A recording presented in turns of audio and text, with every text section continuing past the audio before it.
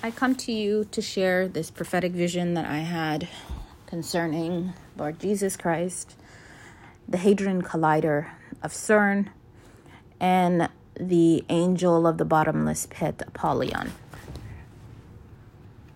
On December the 12th, I was in the spirit, but I was coming to wake up.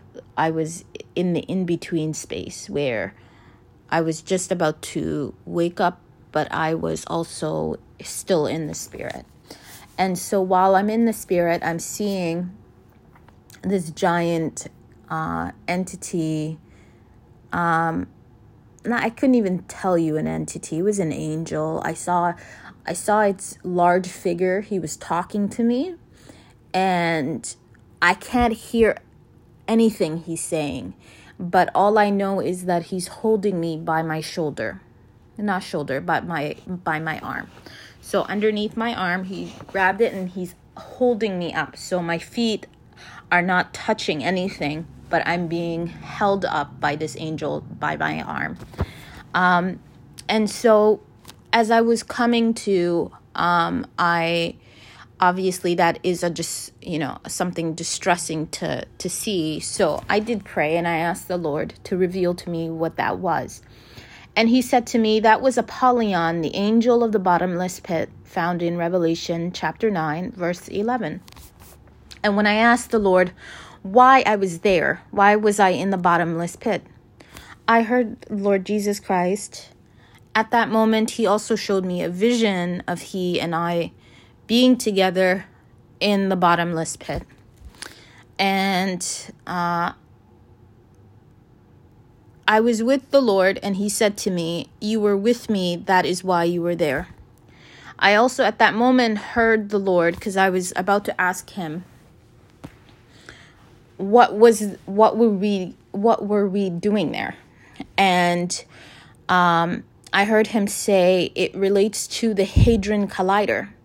And I wondered what about CERN, and why does this have to do with the Hadron Collider?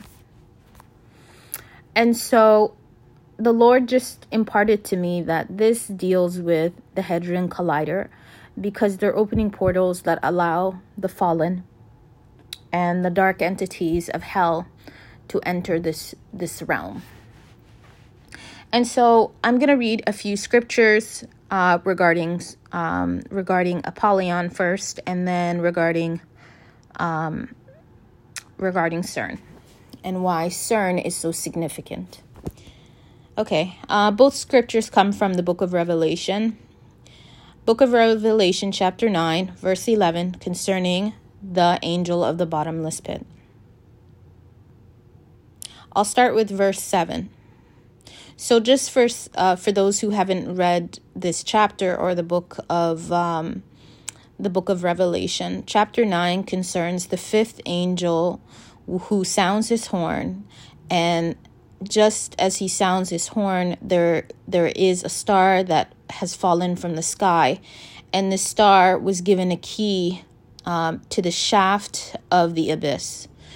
And when he opened the abyss, smoke arose from it, like the smoke from a gigantic furnace. The sun and the sky were blackened by the smoke from the abyss, and out of the smoke locusts came down on the earth and were given power like that of scorpions of the earth.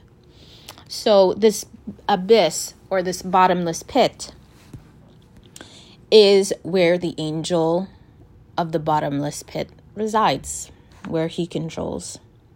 So the Lord Jesus Christ is also called, he carries the keys of life and death. And the angel of the bottomless pit is also called the angel of death and destruction in the Bible. So just as a point of reference. So, verse 7, the locusts looked like horses prepared for battle. On their heads there were something like crowns of gold, and their faces resembled human faces. Their hair was like women's hair, and their teeth like lions' teeth. They had breastplates like breastplates of iron, and the sound of their wings were like thundering of many horses and chariots rushing into battle. They had tails with stingers like scorpions, and their tails had power to torment people for 5 months. They had a king over them, the angel of the bottomless, the angel of the abyss, whose name in Hebrew is Abaddon, and in Greek is Apollyon, that is destroyer. I am feeling led to read the next verses, but I'm going to do it. The first woe is past. 2 other woes are yet to come. The 6th angel sounded his trumpet, and I heard a voice coming from the 4 corners of the golden altar that is before God. It said to the 6th angel who had the trumpet, "Release the 4 angels who are bound at the great river Euphrates." And the 4 angels who had been kept ready for this very hour and day and month and year were released to kill 1/3 of mankind. The number of the mounted troops was twice 10,000, 10,000. I heard their number. Okay, so I will leave it there. And I want to talk about Revelation chapter 2. And this deals with Pergamum, the church to Pergamum. So in Revelation 1, John has a vision of Christ, and he is told to write to the 7 stars who are the angels of the seven churches, and 7 lampstands are the churches. So he's writing a letter to the 7 churches, the angels of the 7 churches. So Pergamum is where we're going to begin. This is verse 11, chapter 2, Revelation, verse 12. To the angel of the church in Pergamum write, "These are the words of him who has the sharp double-edged sword. I know where you live, where Satan has his throne, yet you remain true to my name. You did not renounce your faith in me, not even in the days of Antipas, my faithful witness, who was put to death in your city where Satan lives." So I will pause there. If you Google where was Antipas martyred? He was martyred and killed in the city of Geneva. And Geneva is where Satan lives, Satan's seat. And Geneva is also where CERN is located. So they're opening these portals, these